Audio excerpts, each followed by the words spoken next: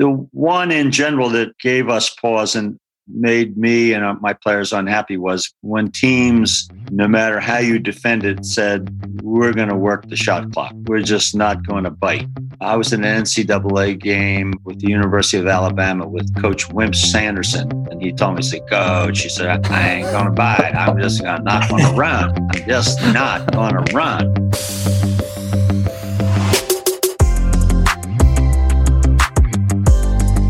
Welcome to Slapping Glass, where we explore basketball's best ideas, strategies, and coaches from around the world.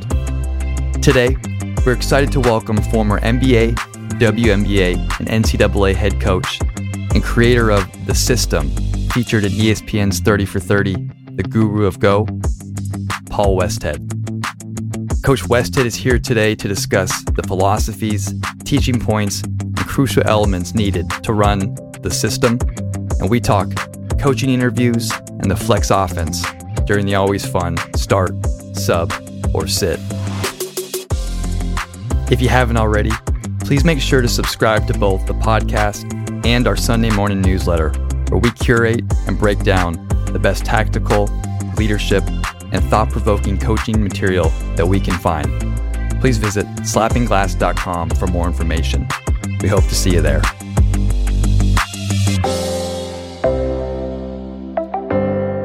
And now, please enjoy our conversation with Coach Paul Westhead.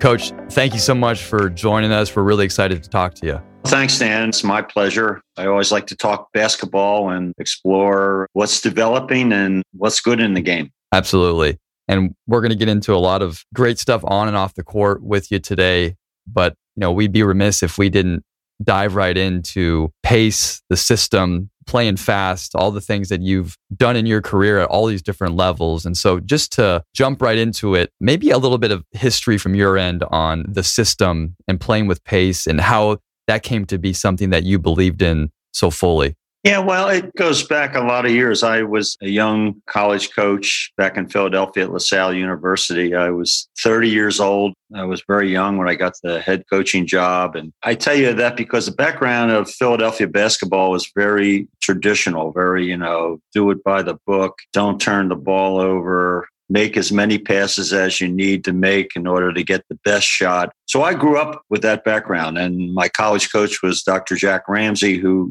was famous for his coaching ability. But there was something inside of me that said I wanted to do something different. And during the 70s, when I was coaching LaSalle, I coached in San Juan, Puerto Rico for those 9 summers. And basketball in Puerto Rico is something I never knew about. I didn't know about the style, the technique. The players there love the game. They love the score. They love to shoot, and they don't want to mess around and run offenses. They saw that as a total waste of time. So I'd go down there and spend a few days in practice with my new team and show them the latest flex offense or the latest thing that's going on. And they would put their heads down and say, Coach, but we could just pass the ball one time and shoot it and it goes in. So why are we doing all this?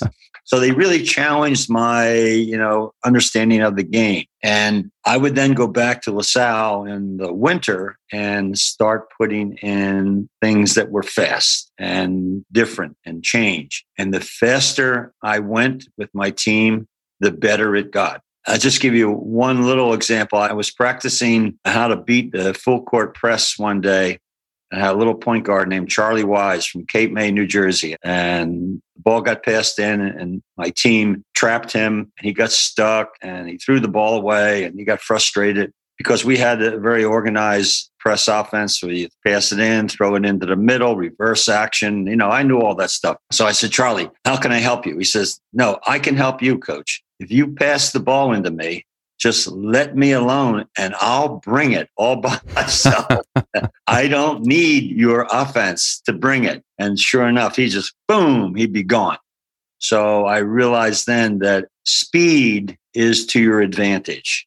Every time you take your time, every time you calculate and put in whether it's a press break or put in a half court offense, you're slowing down and it looks good, but you're actually giving the defense an advantage to be prepared and counter you. So in a nutshell, I put in my fast break offense to beat the defense. If you could play 5-on-2 versus 5-on-5, why wouldn't you go 5-on-2 all the time? Mm-hmm. And the only thing that stops you from going 5-on-2, 5-on-3 is the pace of the game, which you dictate. So defense doesn't dictate that. You do. So if you go pretty fast, you're going to be up against 5-on-5.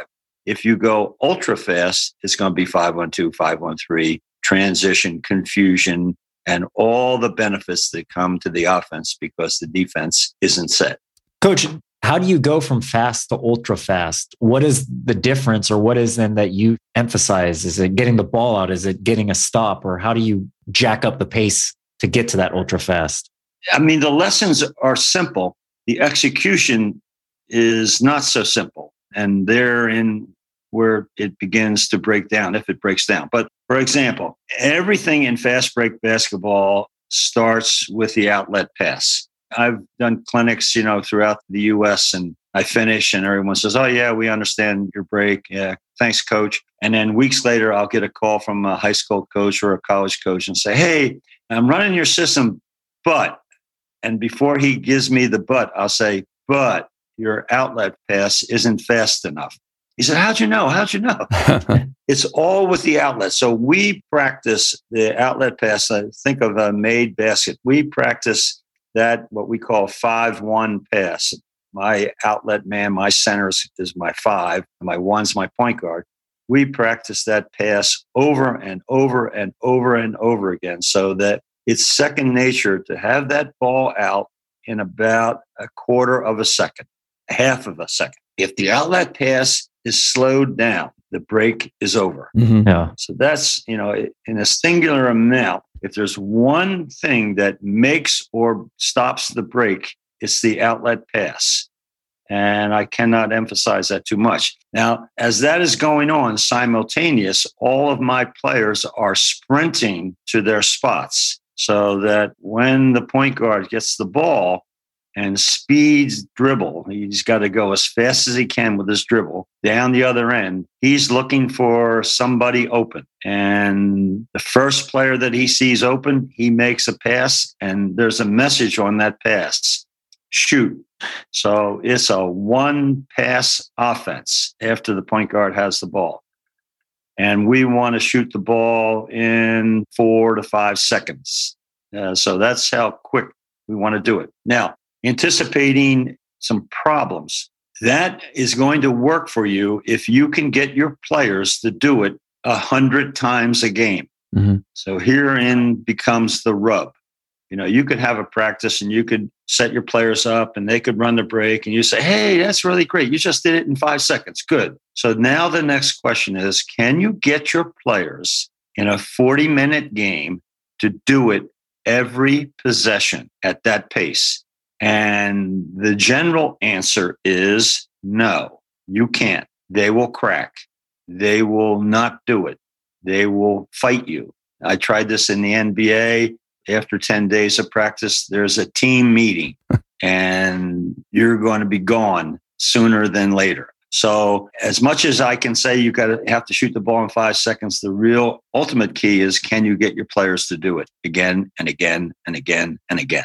Coach, on that note, you always hear players love to play fast. So why do they start to fight you on it? Is it just because it's so taxing physically? Why is it like you said, after 10 days, they're going to be upset with you? Well, players are liars. No, not really, but players really don't know what they really want and don't want, but they find out. Yeah, I would agree with you. I've had 20 jobs in my coaching career, and we can get into this later, and I got fired in 14 of them. But every time I would sit down with my team and say, "All right, this is what we're going to do. We're going to play this fast break." And they're all nodding their heads in approval. Like, finally, we have a coach who wants to run. He gets what we like. They all their smiles and grins on their faces. And then, as I said to you, about 7 to 10 days into practice, they're not happy. Mm-hmm. So the bottom line is, to answer your question, it's too hard. It's too demanding. It pushes the mind and the body to the extreme every time. So it's not like, well, I ran pretty fast and then I slowed down a little bit. Then I really tried the next time. No, every time, every player is pushing to the limit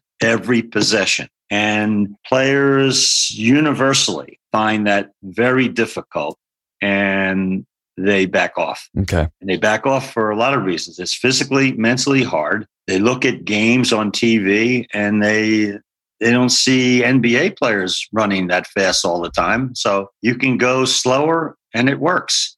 And I'm not saying they're wrong, but it doesn't work fast break. It works some other offense. Coach, when you were always putting this in, or when coaches think about running the system, right? What did you always feel like was the main competitive advantage it gave your team as a reason to put it in? Was it because it created so many turnovers? Was it you just outscored people? Was it because it fatigued the other team and they would eventually not be able to guard? What was it that you really thought was the advantage that it gave your team? Many of those very things, Dan. Like the first one, the initial one, is that we're coming down and taking an open shot against a team, a defensive team that's not ready. So you're getting a shot that the flex offense, for example, after 7 passes, gets you open in a little small window, but might get you open.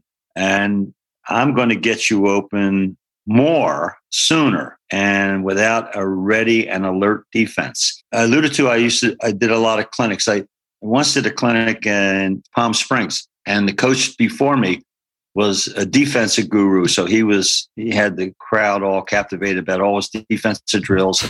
And he was really good too. And he said, I have my guys practice over and over again that the ball goes up and we go back on defense, and I get all 5 of my players back in a defensive stance in 3 seconds. So envision the ball being thrown off the backboard and 5 guys sprint back, turn around, get in a defensive stance, hands up, and go, we're ready. So I heard his talk, and he was really convincing because that's hard to do. And I want to get to that a little bit with you. So when I get up, I said, Coach Jones, I said, that was really an outstanding defensive talk. But your drill, if you played us, I only have one word for you. And he looked at me. I said, late. He said, what? I said, late. I said, we're going to get the ball there ahead of your 3-second defense. If you make us, we can do that. We will do that. So it's all about the speed of the game. And see, that creates so much offense. So I'll elaborate. It gets you an open shot. Better than that, it gets you an open second shot. So I'm going to get right to the core of why my fast break system works.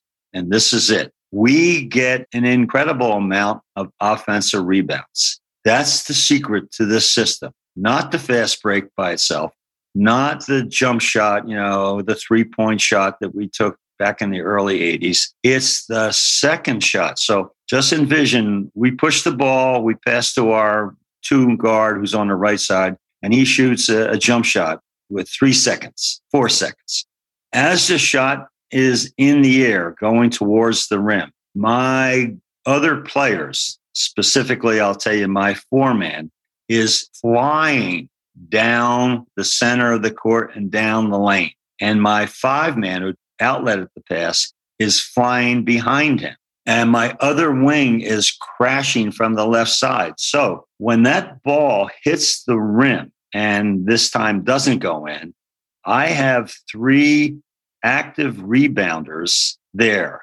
And here's the little trick. Nobody is blocking them out. Yeah. I'm going to repeat that to you again. When it's 5-on-5 against the flex and you shoot an open jump shot after the flex got you a shot, everybody gets blocked out because all the defenders are in position.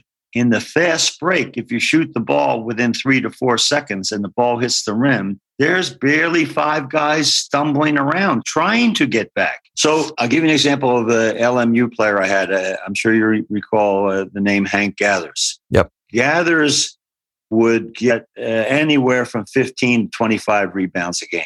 Easy. He laughed at it. It was a joke because he's a big, strong, 6'6", person who's coming flying down the lane and nobody's getting in his way. Yeah. So all it took was his effort to get there, not necessarily his cleverness or his strength or his ability. But if you get players willing to go on every shot to the rim many times, there'll be no one there to block them out. That's what makes the break work.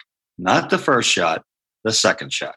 And just to your point, Coach, before we got on here today, we were talking a little bit off air about how Pat and I have played against the system back when we were in college. And one of the things that was really frightening as a player was when you would get a defensive rebound. Like, let's say you did shoot it and then the shot was missed and you actually did get the rebound. The other part was hard is there'd be two guys immediately trapping you right away. So I would imagine the other part of the system that works is, okay, you make this shot, great. You miss it. You have a great offensive rebounding percentage, but then it also gets you right into this trapping system. So either way, that shot is generating something good for what you want to do, correct? Absolutely. The 20 jobs I got, I probably got 19 of them, maybe all 20 of them, because they thought I was an offensive coach, and I was going to score more points for them. Yeah. But deep down, I saw the value of particular kinds of defense, and the particular kind that blends into the fast break is full court defense going the other way. So you're absolutely correct. When we would take a shot and not get an offensive rebound, we would immediately press and attack and trap or do whatever we had to do to create the pace of the game going the other way. Ultimately, on offensive, I just announced to you that offensive rebounding was the key to the break success. The defensive key to the break success is pace, so that we were going to be in attack mode, whether you got a defensive rebound or whether we scored and you took it out. To be honest, I would prefer that we scored once we got to 2 points. Sure.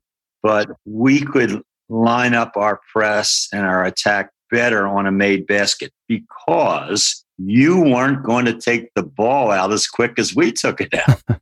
Right. So you see, we could get set. And for any kind of full court press, the key to the press is that the defense, I'm reversing myself now. Yeah. The defense is ready before the offense. Mm-hmm.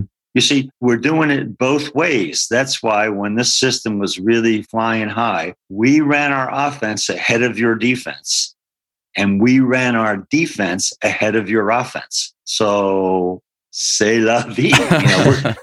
We're going to be in good shape. Looking at your defensive philosophy, I know offensively, you wanted to play with that pace to get those 5-on-3s or those number situations. Now, you were able to set up your defense before the offense, but when you're pressing and then you can be giving up numbered situations for your opponent, right? I guess, what concerned you with your defense as far as when was the offense really punishing it, or when did you think you weren't executing it well?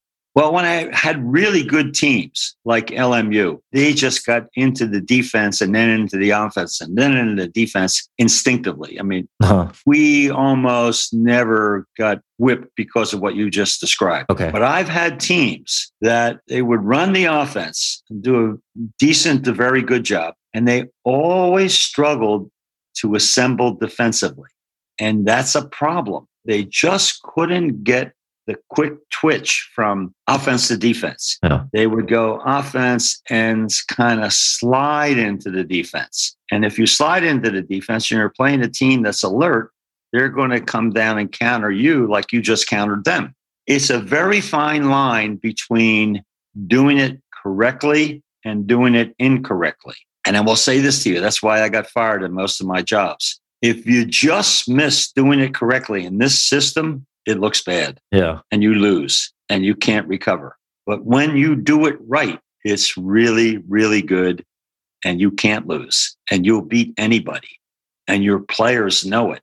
They walk out on a court, they might be 10, 20-point underdogs, and they walk out with a smile on their face and they grin at the other team and say, hey, I know we're going to win tonight, but you're going to be very tired after this game. They knew.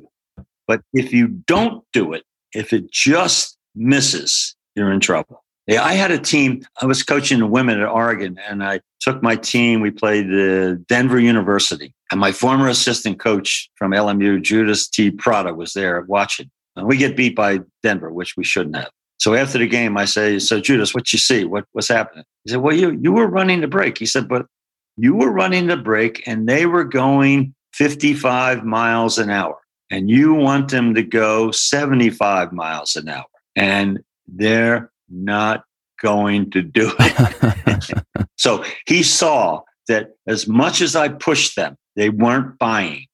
I surely don't want to say the fast break system is for everybody and it works all the time, because it doesn't. But when it doesn't, it's when you can't get your players to push the envelope. And if it becomes okay fast break, you lose.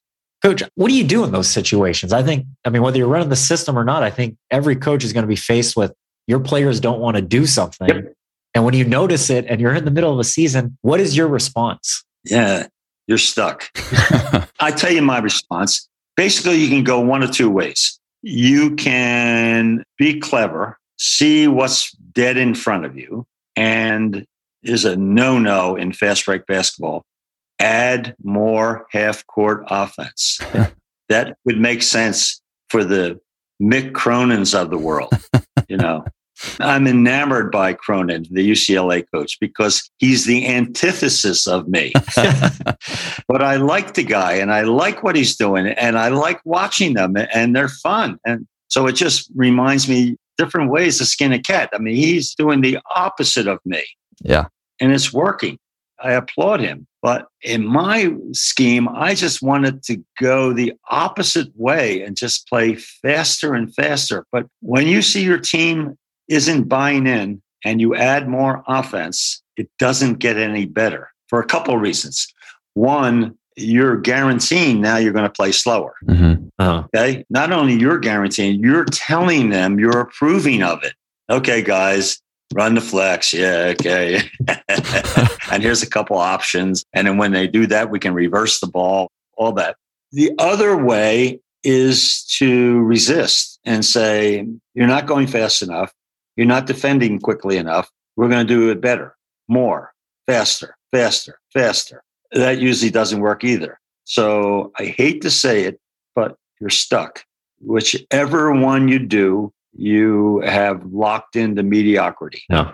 And I'll digress a little bit. The teams I've had, it's not just professional teams, but the pro players, the NBA players, the teams I've had, they'll do what you want for a while. And then if it's not working, like let's say you start out the season and you go 3-7, 3-8, you're done, because they're going to say, let me get this straight. You're pushing us. You're making us go as fast as we can, and we're losing. So what the heck? We can go slow and lose. They object very quickly. On the other hand, I had the good fortune to coach the Phoenix Mercury. I coached the women's WNBA. And I had Diana Taurasi, who's a local gal from IE, the Inland Empire. Right. Yeah. As they say. Yep. Right. Uh-huh. Yeah. Okay. So I had her and some other really good players, and we ran the break, and we were 2-9 to start the season. My assistant coach then was Corey Gaines, who I coached at LMU. And I said, Corey, I think we're done. He said, yeah. I said, because, they're not going to do it anymore. The difference was that the women hung in. They didn't give up. What I learned is that you give them a scheme like the fast break, or you give them a play or whatever you give them, they'll do it. Come hell or high water, they're going to do it. Sure. Over and over and over. So we finished that season and don't make the playoffs. And the next season, running the break, we win the WNBA championship. So that's the one example where, fortunately, I didn't back off. Mm-hmm. I kept pushing them, and it worked. But that's 1 out of a million. Usually, if you're 3-8 and your fast break isn't working because you're not going fast enough, you're stuck. Sure. And that's why I think universally coaches instinctively stay away from it. I mean, everybody talks about fast break. You can count on one hand how many real legit fast break offenses there are in the world. Hey, coaches, we'd like to take a quick break to tell you about today's sponsor, Instat. They have been hands down the biggest resource we've used in generating our content. Their expansive database of over 30,000 players and 7,000 teams gives us the access we need to scout, notice trends, and learn from some of the best coaches in the game today. So join coaches of all levels who are using Instat to better prepare for their opponents, self-scout, and develop their players. By going to instatsport.com/form and entering the promo code SGPOD, coaches can receive 1 free month of Instat Scout and 10% off their subscription. That's SGPOD at instatsport.com/form. Thanks again to Instat for their support, and now back to our conversation. Coach, you've mentioned about, if you execute the system that you can win all the time, every game, if you do it right. Yep. I'm wondering though, when you would play a team from the kind of schematic side from their end, if they would do something that would give you pause or, cause you problems, whether it's slow it down, spread it out. When someone did something well against the system, what was it that was difficult for you guys to maybe win that game? Yeah, there were a couple things. The one in general that gave us pause and made me and my players unhappy was when teams, no matter how you defend it, said, we're going to work the shot clock. We're just not going to bite. I was in an NCAA game with the University of Alabama with Coach Wimp Sanderson. And he told me, Coach, he said, I ain't going to bite. I'm just not going to run. I'm just not going to run. We played them and we did everything we could to entice them. And we had the good fortune. I think we won the game 64-62, 64-63. And it was uncomfortable for us, but that's something you almost can't turn, because if the team has the ball and they're dead set on not shooting until the clock goes down, it's hard for you to do anything. But I will say this, most teams, no matter how their game plan is that they're not going to run because they know who you are, you can get them to run. So I'll reverse for you. Here you are instructed by your coach not to run, and you get possession. And the way we defend you, you're coming over half court and it's 4-on-1, 4-on-2, and you have the ball. What are you going to do?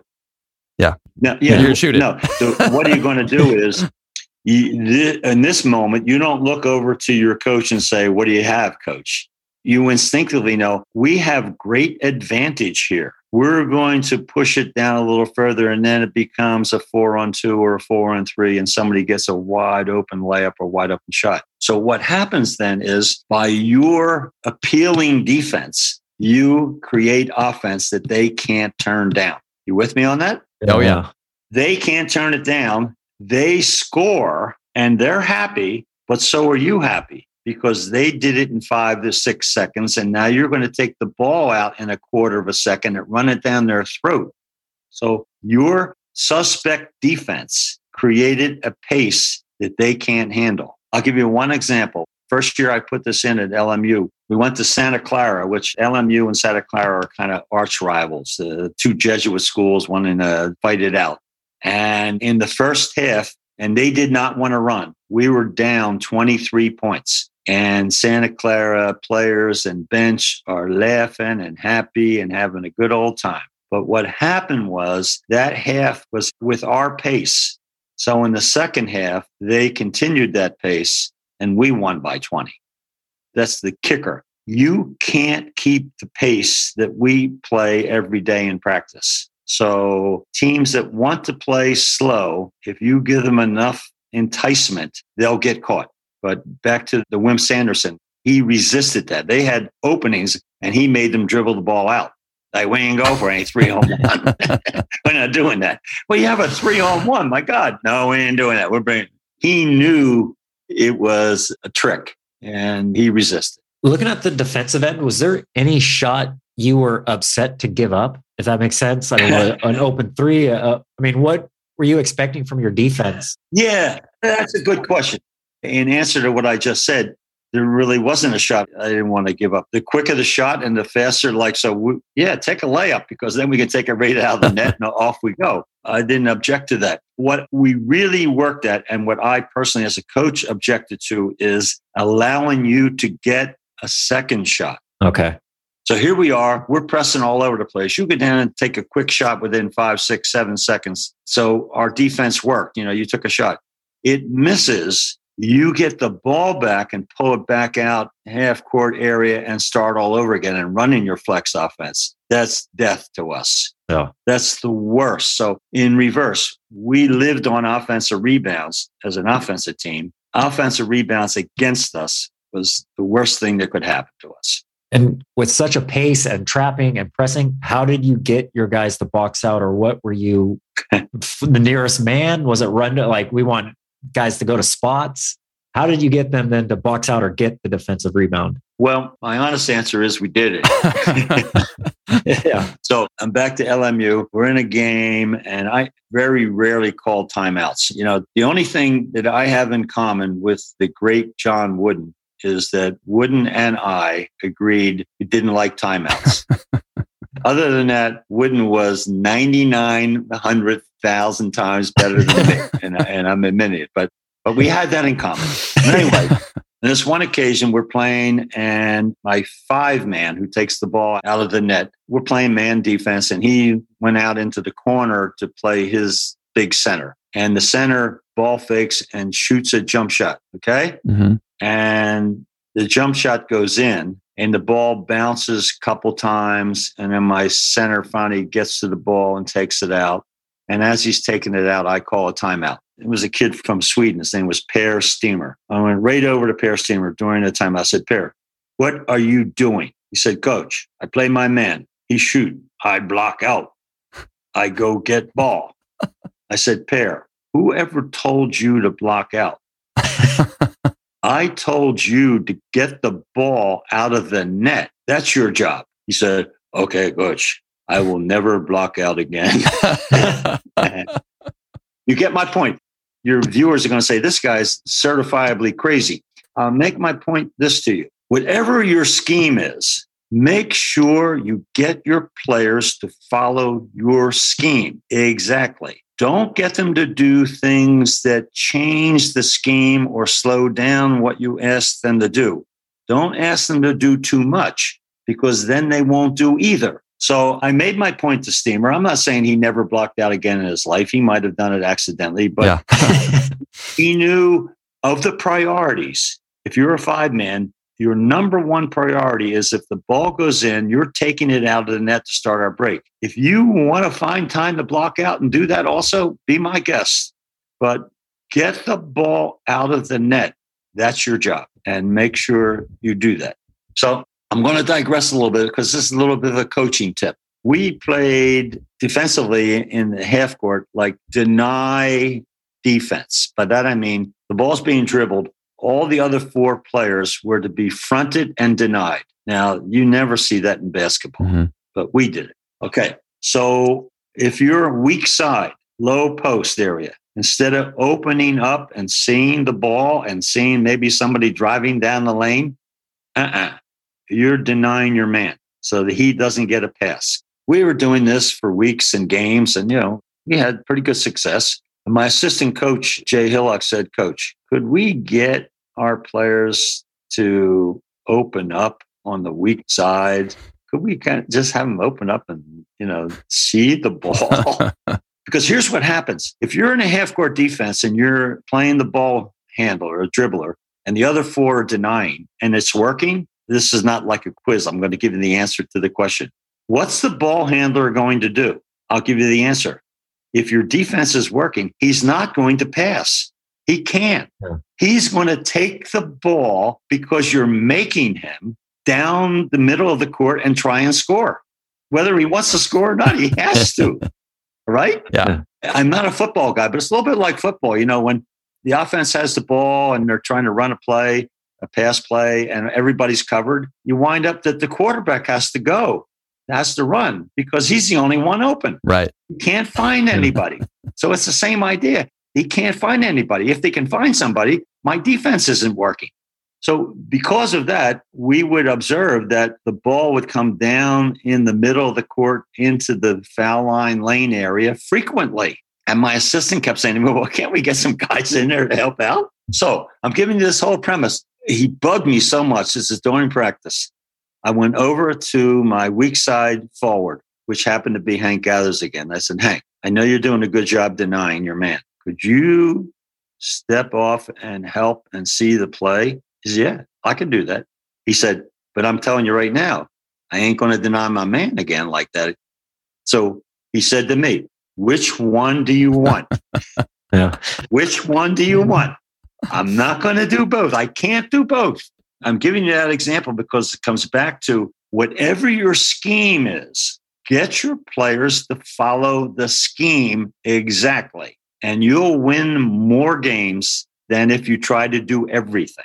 No. Trying to do everything, you better be Dean Smith. Right. My last question, just how the system, if it changes or your views or your tweaks on anything when it comes to late game, and was such a huge variance where probably like no lead is really safe or no deficit you can't overcome. Would you think about anything different if it's in a possession game and it's 3 minutes left? Yeah. If you think of 100 coaches and throw me in there and say, yeah, I'm one of 100 pretty good coaches, I was probably in the bottom 5% in what you're just now talking about, because we never really practiced end of game. I was of the philosophy, let's be up 20 or down 20, so let's not worry about it. That was one approach. My other approach was, see, my practice simulated the game. So everything we did after we warmed up and, got warm-up drills and stuff like that, everything was speed. We never played half-court defense and stopped and talked. We never went down the court and stopped to correct. Any corrections I made that were on the flow so we always went down, back, stop. It was never half court for 10 minutes, then half court something else, then block out drill. See, I didn't have a half court block out drills. I didn't believe in that stuff. All right. And if I did anything like that, it was at the very beginning of practice, like warming up practice. But once we went full court, different things, an hour and a half. So I'm giving you that as a background because anytime usually one of my assistants say, hey, why don't we do a little end of game stuff? I said, okay. Practice was awful. I don't know what your experience is, but like you stand around, you say, okay, there's 20 seconds left and we're down one, and it takes you 5 minutes to create the situation. And then you tell the offense what you want them to do, and the defense is looking at you, and the play never works. Yeah. Somebody steps in and steals the ball or, pushes a guy. And so some coaches practice end the game situations every practice, and they're really good. And I give them all the credit in the world. Not me. I just said, it kills my practice and we're not any good at it. So let's run the system. Well, I'll give you one example. I'm back to Loyola Marymount. We're playing St. Mary's at St. Mary's. Speed game is going, it's up into the 90s, maybe 100. And St. Mary's gets fouled with about 8 seconds to go, and they make the free throws and go up one. So there's like 8 seconds, maybe 7 seconds. They're up one. They made it. So most coaches would call a timeout and set up the play that they practice. Well, hell, we haven't practiced the play. But anyway, I'm not as dumb as I'm making myself out to be right now, because what we had practiced was our fast break off the free throw. Uh-huh. Can I come up with a play better than that? For me, I didn't think so. So we take the ball out of bounds. We run our wings down into the corners. We run our four down the middle to the basket. Here comes our guard, Corey Gaines, who's lightning fast, speed dribble down the court. He gets to like the top of the circle. He's on the right side with about 4 seconds to go. He has nothing. By that, I mean, St. Mary's covered my wings, covered my four, covered Corey Gaines, because otherwise he'd just break you down and try and take it to the rim. So we have a trailing 5-man. And if you remember the days of Redlands, you know that you just pass to that big as he's coming. He's the last one down. We throw it to our trailing 5-man, which is a young man named Mike Yost, who was a very good player. He was from Crespi High School, and he takes a 3-point shot with like 2 seconds to go in the game, and nothing but net. So we win the game on our break. That was our play. There was no discussion from me. I'm telling you all this because it worked as the end of the gameplay, but that was Mike Yost's first and only 3-point shot in his career. Okay? He never shot one before or one after, and he made it. What I'm really saying to you is have a scheme and follow your scheme, and your scheme will get you through 95% of the situations. The minute, I'm not disagreeing with coaches who are very efficient. They do all these different drills and different scenarios, but your scheme will get you through 95% of the situations. And if you miss on 5%, so what? But you better be good at the 95%. Right. Coach, 2 quick things for me before we move on from this. One is stats that you would look at, stats and analytics, and maybe take a halftime. Markers that you would look at whether your team was playing well or not playing well, whether it's offensive rebounds, shooting percentage, number of shot attempts from 3 versus 2. What were things that you looked at to make if there were any adjustments or things you would bring up to your team? Yeah, it's interesting. I wasn't a big stat guy. If I looked at a halftime stat sheet, there were things I would, and for example, like turnovers, we were not a big turnover team. So if we were really high in turnovers, that might cause me some alarm. But even though we played ultra fast, we routinely led the league in the least amount of turnovers. And part of that is that we pass the ball to our one guard and he passes to somebody who shoots. Right. So how are you going to turn the ball over? Yeah. You run the flex, you're going to turn the ball over. So anyway, the one thing that I always looked at halftime and at the end of the game was free throws and what our free throw percentage was and how many free throws we were getting. And I would be concerned if we were 4 for 15 or something like that. So, oh my gosh, like no matter what system I'm running, if you don't make your free throws, you could lose. That was a generic thing. It wasn't like I'd, then hammer the guy and say, come on, guys, make your free throws. Yeah. No, but it would cause a little concern to me, and I would probably say to my assistant, we got to shoot better free throws. Otherwise, no matter what we're playing, we could be in trouble. And I say that generically about basketball. That's how important free throw shooting is. No matter whether you play fast or slow, if you're not shooting like, I don't know what the average should be, but let's say close to 80%, you're putting your team at risk that you better be doing the other things very well because the free throws are going to come and bite you.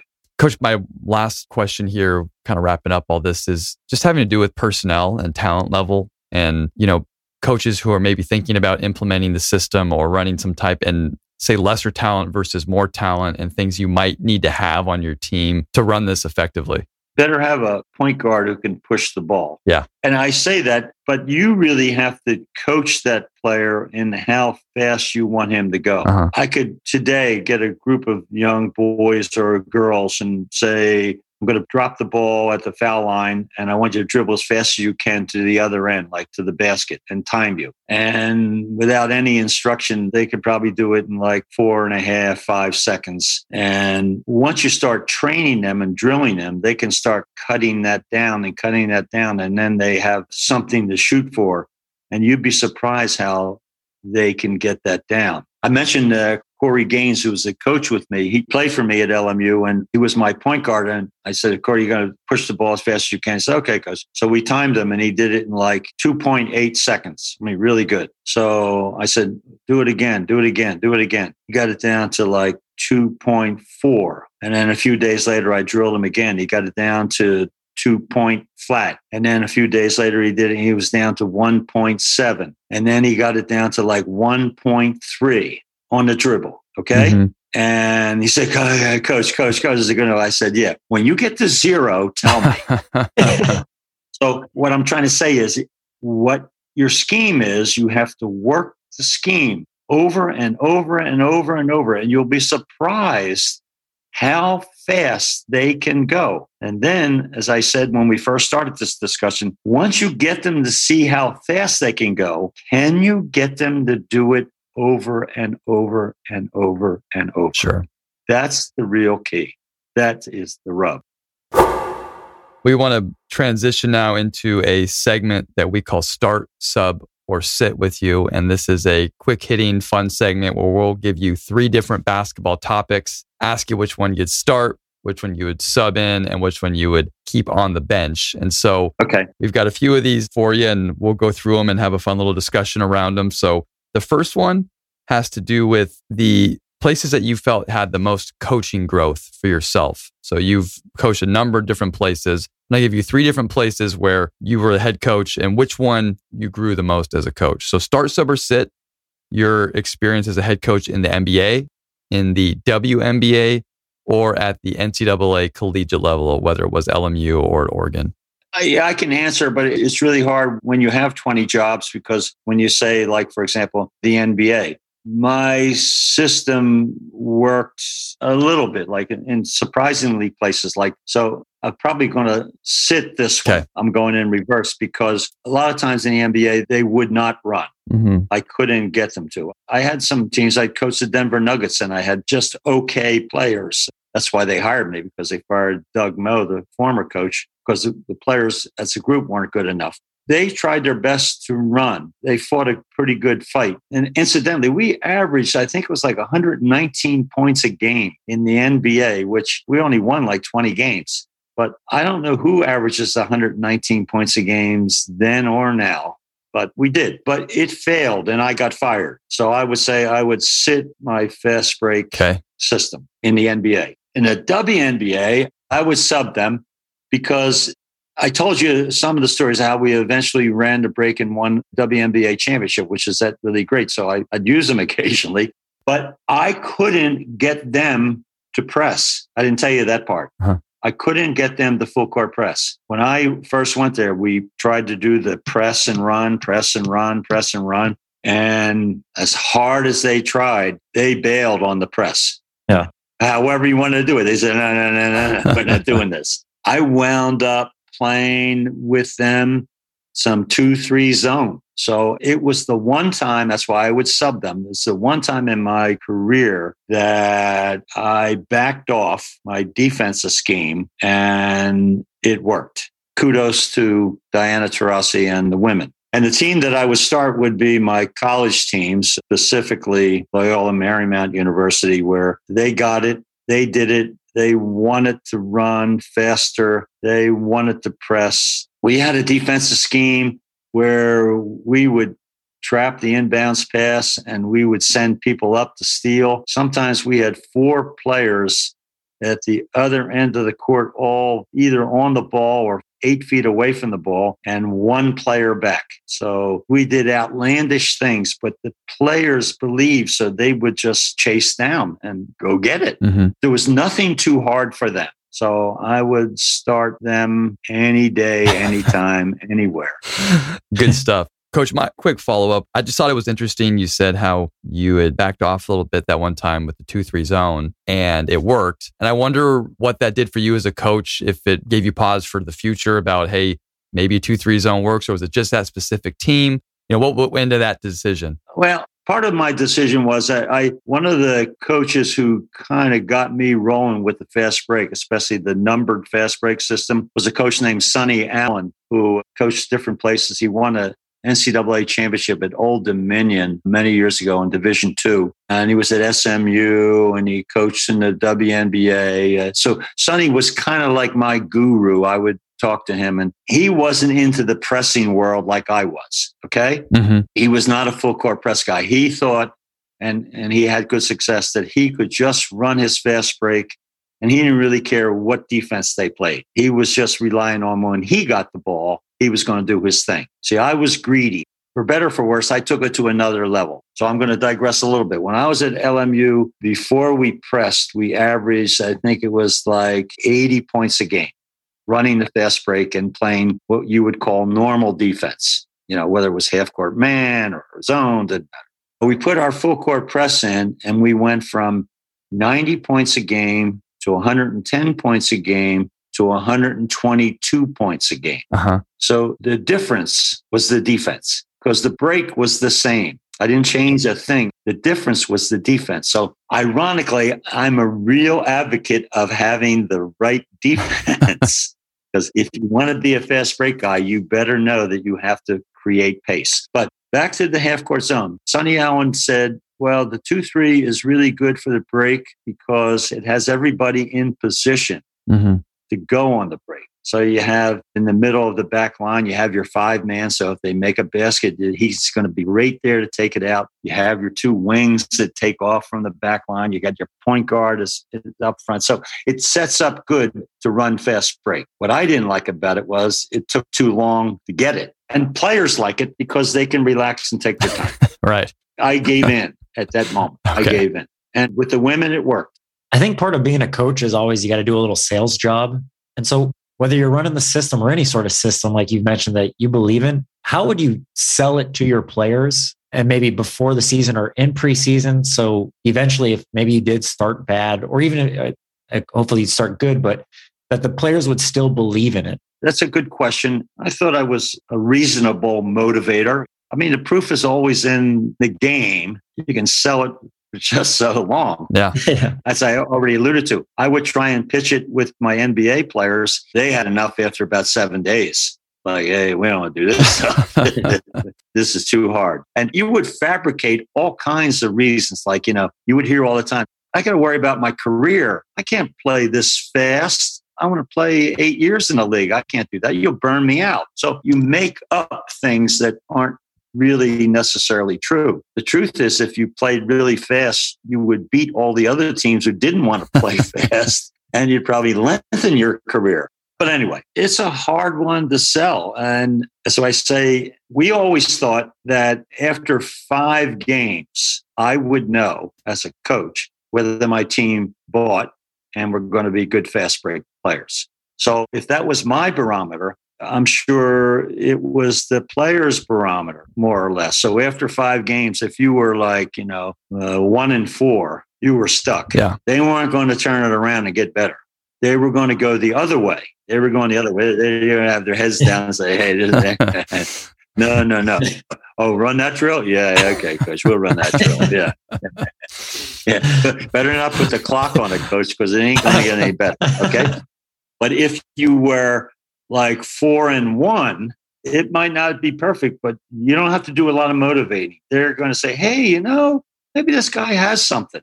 Maybe, even though he's crazy, maybe. So that's the ultimate test somewhere along about game 5.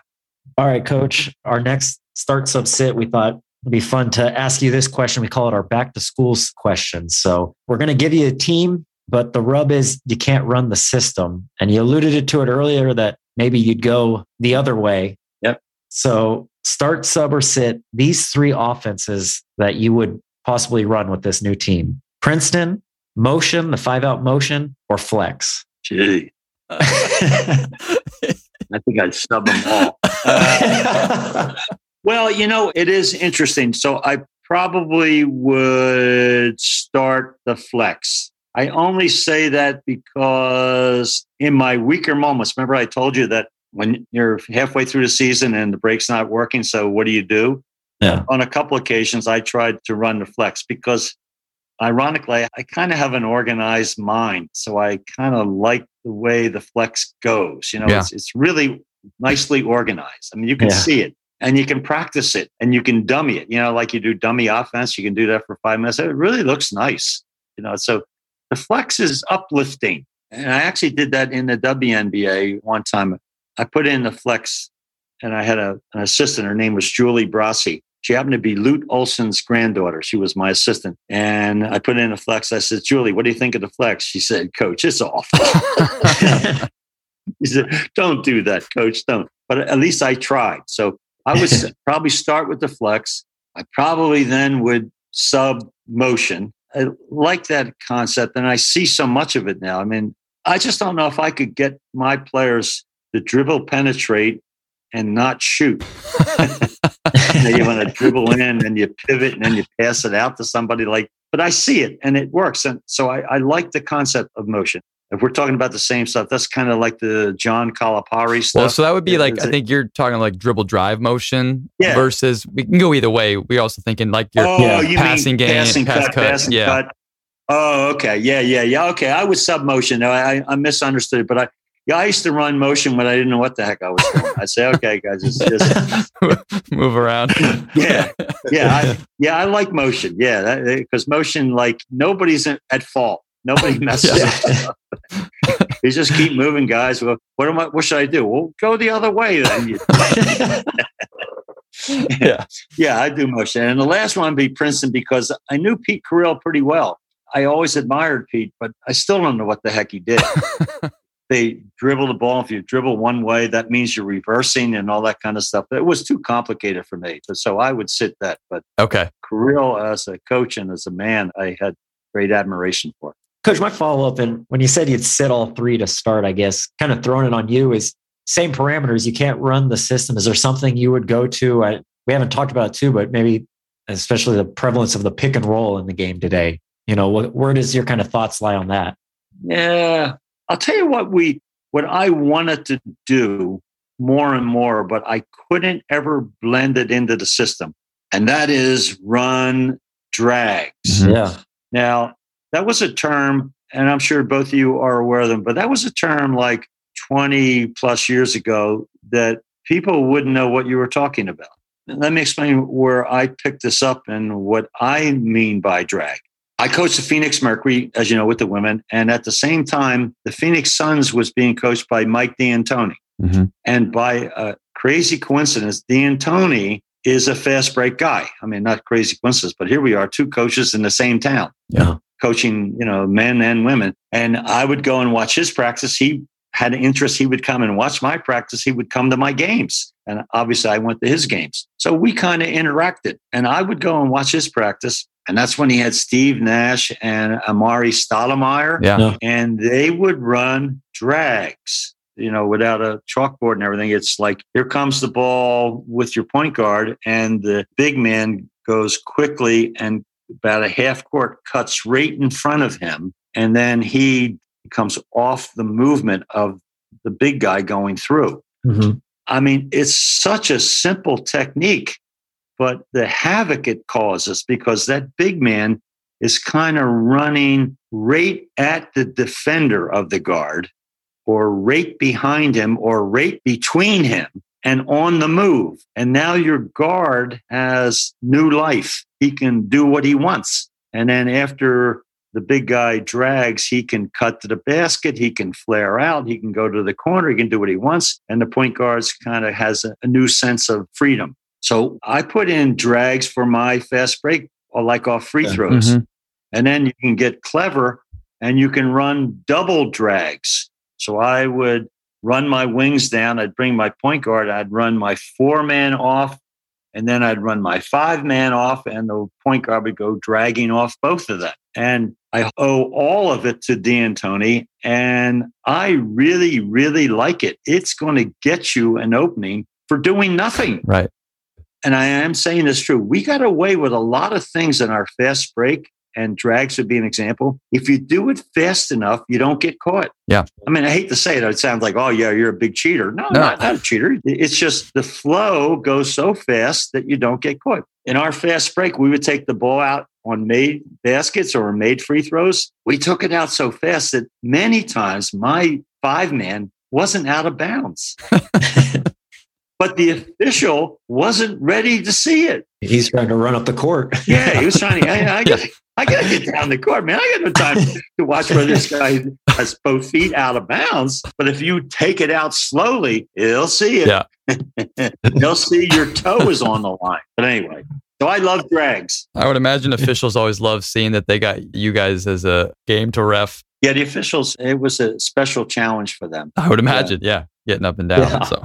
Exactly. Coach, really good stuff. So this last start sub sit has to do with the interview process for a job. And I know that you've been hired at a lot of different jobs and gotten a lot of really good opportunities. And so start, sub, or sit, these 3 different things that are most important to portray in an interview to you. Okay. So start, sub, or sit, your vision for the team or for the organization, your values for the team or the organization, or your character as a person. So you're selling who you are and what you believe in.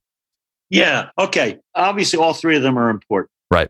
So I would probably sit the values. Okay. And I say that even though they're probably the most important, but they're not going to know your values until you're there, unless you walk in with 5 pages of printed material or a video and say, look at me, Right. I'm a good guy. You know what I mean? So I would probably sit values because, as I say, values will come out when you're there. Vision, yeah. And what was the third one? So the vision, so that your character, like just who you are. Yeah, your character. Yeah. That's another one. I mean, how much you're going to pitch it?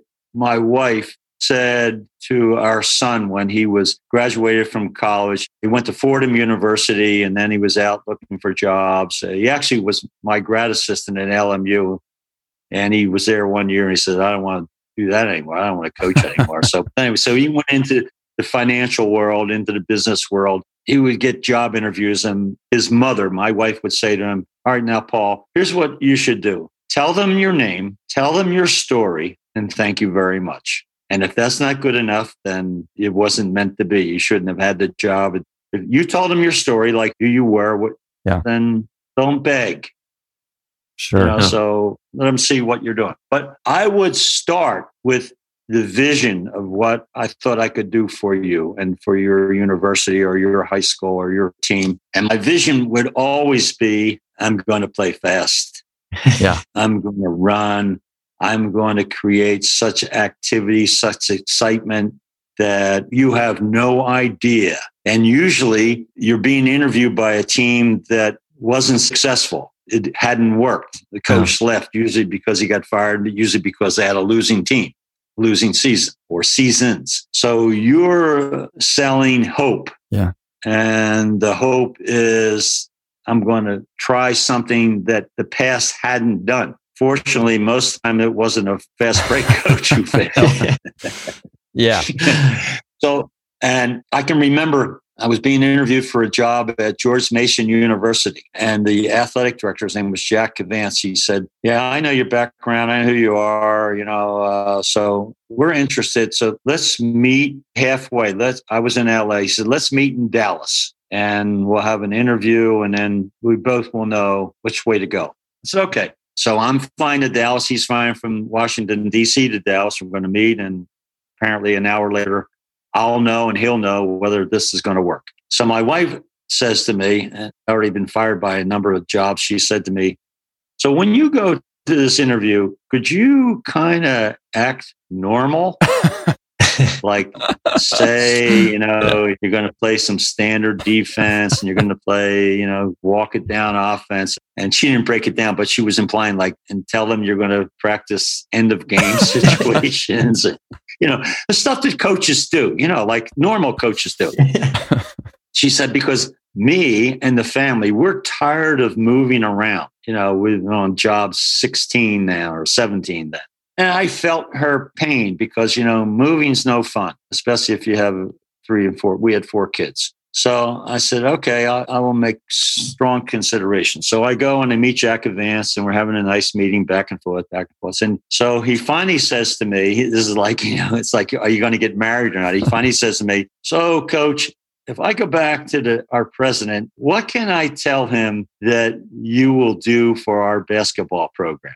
So I'm thinking of my wife, and I'm thinking of saying I'm just going to be a good old steady, honest to goodness guy and do everything really good. I said, tell him I'm going to knock your socks off. And I got the job. You see, the speed game will get you the job. You might not keep it, but it'll get you the job because there's always somebody out there who wants to play fast. Or they think they want to play fast. Yeah, absolutely. Coach, really good stuff there. My just quick follow-up for you with the vision. And I liked your advice too to your son about, telling your own personal story and who you are. I'm wondering, all these different jobs that you got and you sort of spelled out your vision and your story, just advice that you would have for other coaches when they're maybe interviewing for their first job or for whatever the job it is in their career. That might be some useful tips that you've used. Well, it's really hard for the first job because unfortunately, you don't know what you don't know. Right. Yeah. It's really hard. That's why, after I got fired by the Lakers and I was devastated, I really became a better coach then because, I realized that there was a cliff and you can fall off it. And so sometimes you begin to prepare and make changes and make adjustments. The only thing I would say, sooner or later, let's say before your first job interview as a head coach, you've been an assistant and you've picked up different things, have a clear idea of what you want to do. And I've alluded to this in the past. There's only a few coaches who seem to do everything very well, every phase of the game. I mentioned Dean Smith. I know he's beyond your audience's scheme, but Dean Smith, he had great players, but he did everything good. He was good at offense, good at defense. He was good at end the game. He was good. He was one of those special guys. But most of us aren't good at everything. And the sooner you can find out what it is you're good at. So since we've kind of made fun of the flex, let's say you're really good at the flex, then in your job interview, say, hey, I'm going to run an offense that'll be so precise and so exact that we'll win games and my players will follow this scheme and we'll win games that we shouldn't win because we'll execute better than anybody that we play against. So don't try and be all things for all people. I think that's not the way to go. I think the sooner you become a specialist, you have a better chance of getting the job. Well, Coach, you're off the start, sub, or sit hot seat. So thank you for playing that game with us. That was a lot of fun. We've got one more question for you here as we end the show. Before we do, thank you very much for today. This has been awesome for Pat and I to sit with you. So thank you very much for coming on and for your time. Thanks, Dan. Thanks, Pat. My pleasure. So, Coach, our last question for you, and it's one that we ask every coach here at the end. What's one of the best investments that you've made in your career as a coach? Well, one of the best investments, and I didn't know it when I was making the investment, are the players that you interact with and you get to know. When you're coaching and you're dealing with, a group of players, whether it's high school, college, professional, men or women, you're dealing with them on an everyday occurrence and you're just going back and forth with them. You're helping them, they're helping you. You don't like some things they're doing, they don't like some things you're doing. So it's just normal activity. What you don't realize until afterwards is that was some very valuable time, and some of the interactions that you had with them last a lifetime. And I have innumerable examples that I didn't know until years later. So I'll give you one. I coached back east in the Philadelphia area at a high school called Cheltenham High School. That was my first head coaching job. Okay. And I was there 5 years. And we started with an awful team, losing record. That's why they hired me. Their coach left. See a pattern here? And I stumbled into the good fortune that there was a junior high that was really good.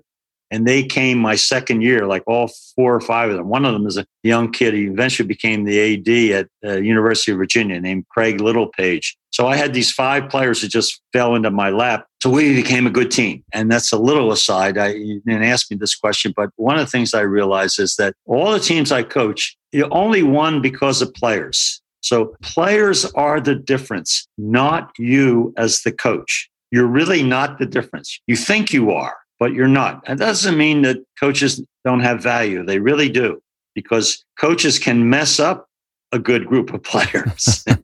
But basically, you're just shepherding them. You're leading them to what their ability levels are. But they have to be good players and good guys or good young women in order for this to happen. So we have a good team. And in my last year and most of their senior year, we win 25 games in a row and go to the state championship in Pittsburgh, Pennsylvania, and lose in overtime. So from an awful program to, a high level program. So I had a good time with them.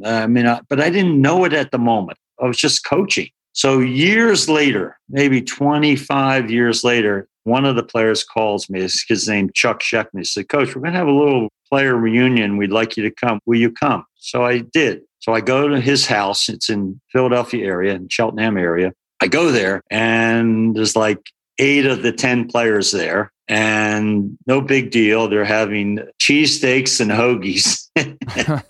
Sounds right. And a beer and Coke, whatever you want. So like, there's nothing formal. We're sitting around and they're telling stories about me, about how awful I was. We'd have a 2-hour practice and we'd be sitting on the floor waiting for our moms to pick us up. And you'd walk out of your office and wouldn't even look at us like we were dirt sitting on the floor. Like, said, you were so tough on us. But here's what I ultimately going to tell you, what I realized 25 plus years later. They cared. They invited me to their home to just sit around and laugh and tell stories and reminisce about their experience, their time that they had 25 years ago. So I relish that experience. And this one fellow, Chuck Sheckman, he calls me about once a month and say, hey, Coach, how you doing? What's going on? How's the family? So that's why coaching ultimately is important.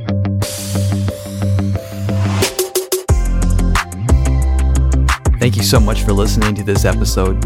Please make sure to visit slappingglass.com for more information on the free newsletter, Slapping Glass Plus, and much more.